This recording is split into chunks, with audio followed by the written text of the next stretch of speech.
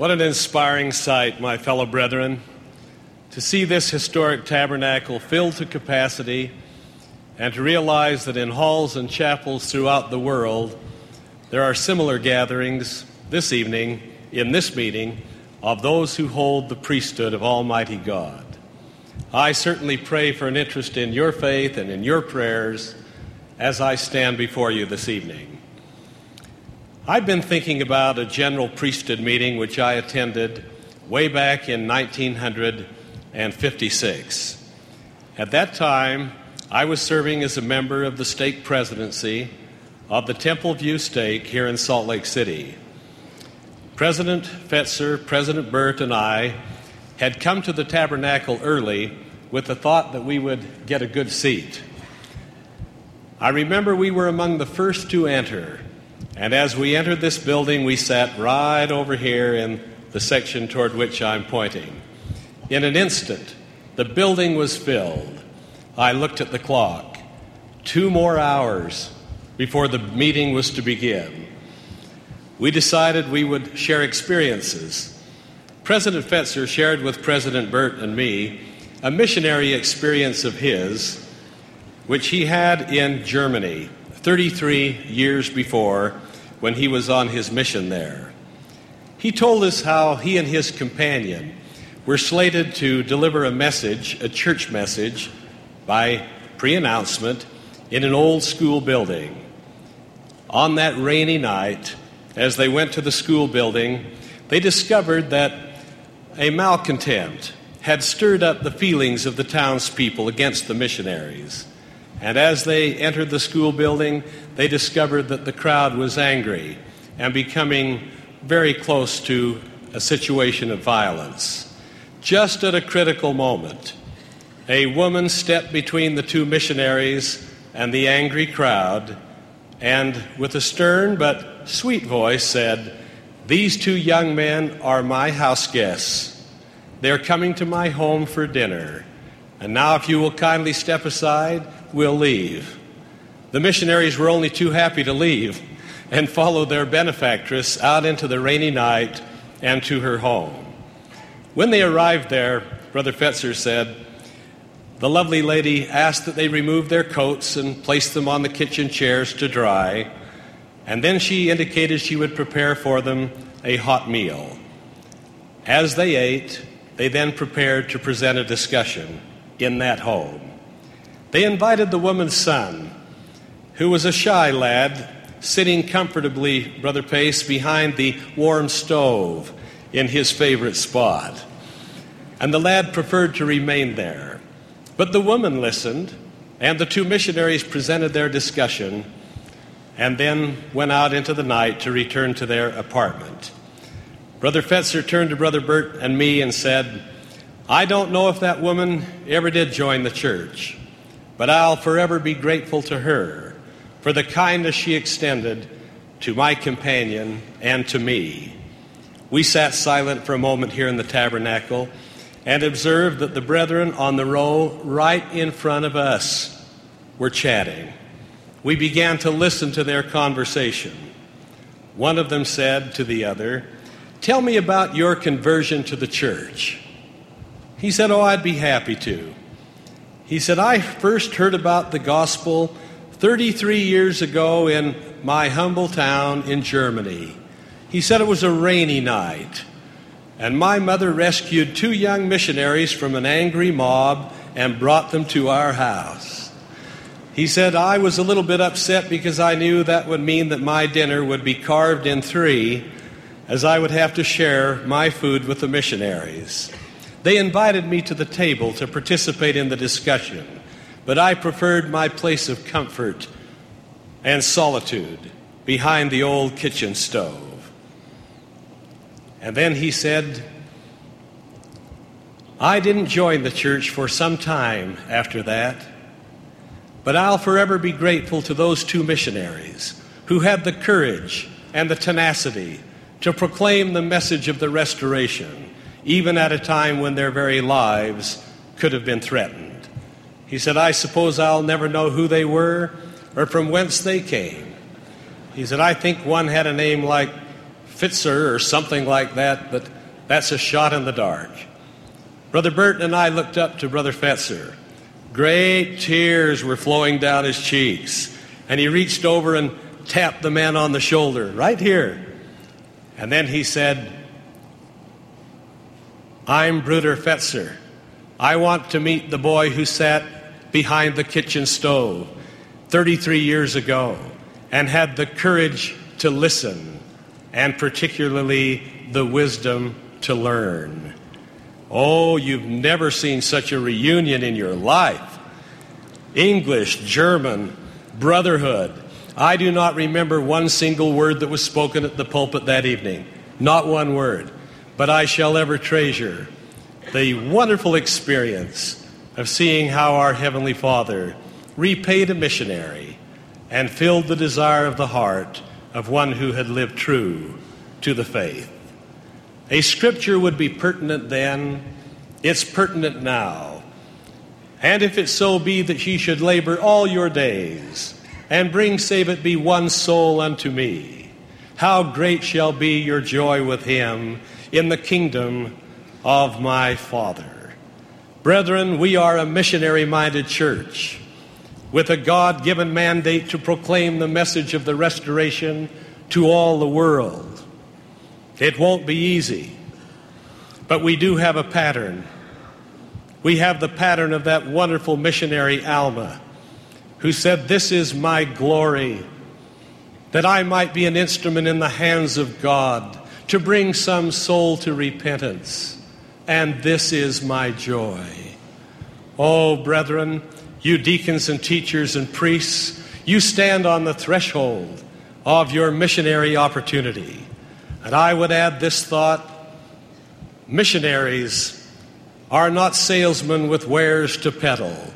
They are servants of the Most High God, with testimonies to bear, with truths to teach, and souls to save. The work is difficult. It is demanding. But I would like to bear witness to you young men that our Heavenly Father who calls you, and remember your call comes from a prophet of God, He will be with you, for this is His work, and you are on His errand, and He will bless you, for He has promised. He said, "I will be on your right hand and upon your left hand. I will go before your face. My spirit shall be in your hearts, and my holy angels round about you to bear you up." Brethren, the Doctrine and Covenants further stated, a revelation from the Lord, "And ye shall go forth in the power of my Spirit, preaching my gospel 2 by 2 in my name, lifting up your voices as with the sound of a trump, and declaring my word like unto angels of God." Oh, I plead with you, fathers, quorum leaders, bishops, bishops' counselors.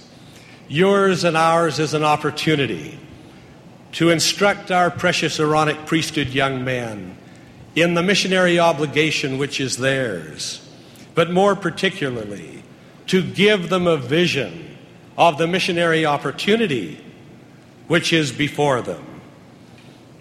I would bear witness that the work is difficult, the impact is everlasting, and this is no time for summer soldiers in the missionary army of the Lord.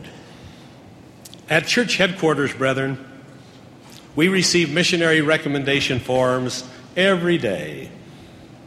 During the long years that I served as chairman of the committee, I kept a record of some of the interesting and faith-promoting incidences which occurred in the calling of missionaries. There is a wide spectrum on those missionary recommendation forms concerning the preparation of the individual candidate. I remember one form where the bishop had written this notation on the back: "John is very close to his mother. She would hope that he would receive an assignment very near their home." so that she could telephone him each Saturday and visit him at least monthly. I looked at President Spencer W. Kimball, who was making the assignments that day, and I thought, where will he send him? Will he send him near his California home, perhaps to Oregon or Washington or Utah? Brother Kimball did not even raise his eyes from the assignment sheet. He didn't even raise his voice. He simply said, I feel the Lord would like John to serve in the Johannesburg, South Africa mission. And John was off to South Africa. On another occasion, a stake president had written, this is the most prepared candidate we have ever recommended for a mission.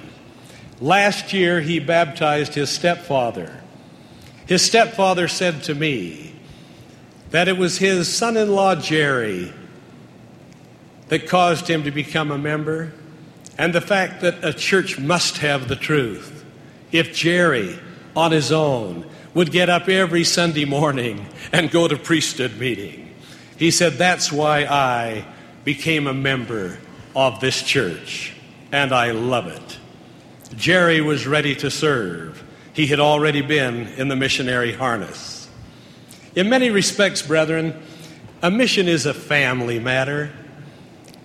I advise missionaries and you future missionaries the importance of sending a letter home every week to your mother and your father. Those missionary letters are packed with power, spiritual power. They are filled with faith and abiding faith. I've always maintained that they seem to go to some heavenly post office, and God puts an invisible stamp on the letter.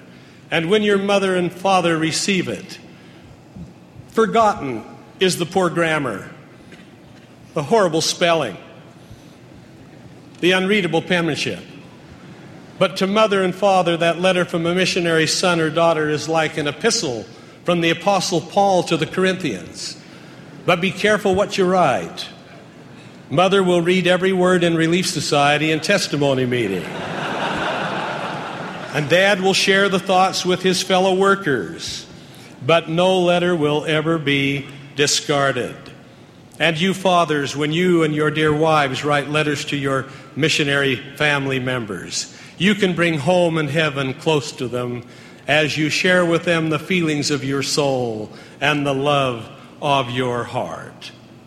At the funeral services for the mother of President Marion G. Romney, held years ago in Provo, Utah, John K. Edmond was the speaker.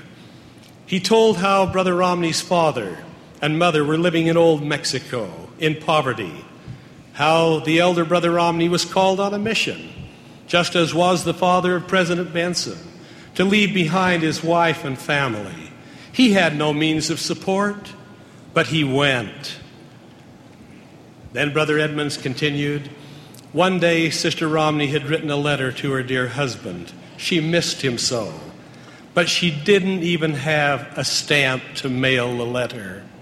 She got down upon her knees and then went out into the garden, even in the orchard, to think about things. And as she kicked the autumn leaves back and forth, she saw a shiny object on the ground.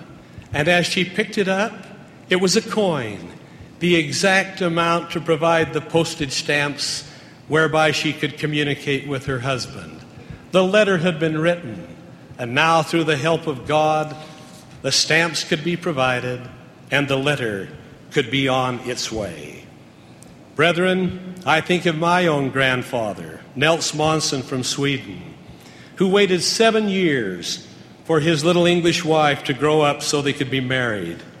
The very first entry in his missionary journal says, today my wife, Mariah Mace, and I received the wonderful blessing of sealing in the Salt Lake Temple. I'm the happiest man in the world. 3 days later, in a little more somber tone, he wrote, the bishop called at our home tonight, and I've been called to return to Scandinavia for 2 years. My wife of 3 days will remain at home and sustain me.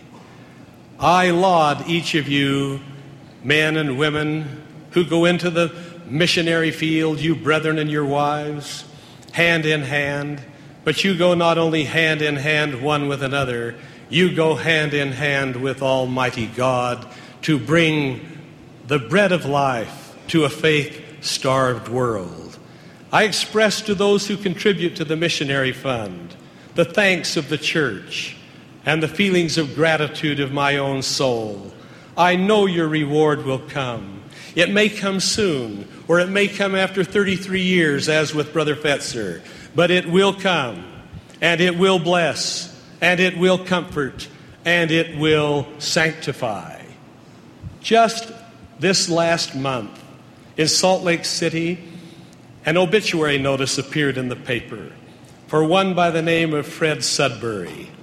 The notice indicated that he left behind his wife Pearl, a son Craig, that their marriage had been solemnized in the Salt Lake Temple, but the obituary notice could not begin to do justice to the miracle which occurred in Fred Sudbury's life. Let me quickly illustrate.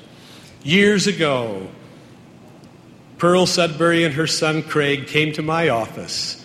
Craig had been called on a mission to Australia. As we visited, he said, more than anything in this world, I would like to see my non-member father feel like I feel and like my mother feels and become a member. Brother Monson, what can I do? I said, Craig, you write a letter home to your mother and father every week of your mission. And on occasion, you write a letter just to your dad and tell him you love him. Let him know you're grateful to be his son and proud that he's your father. They left.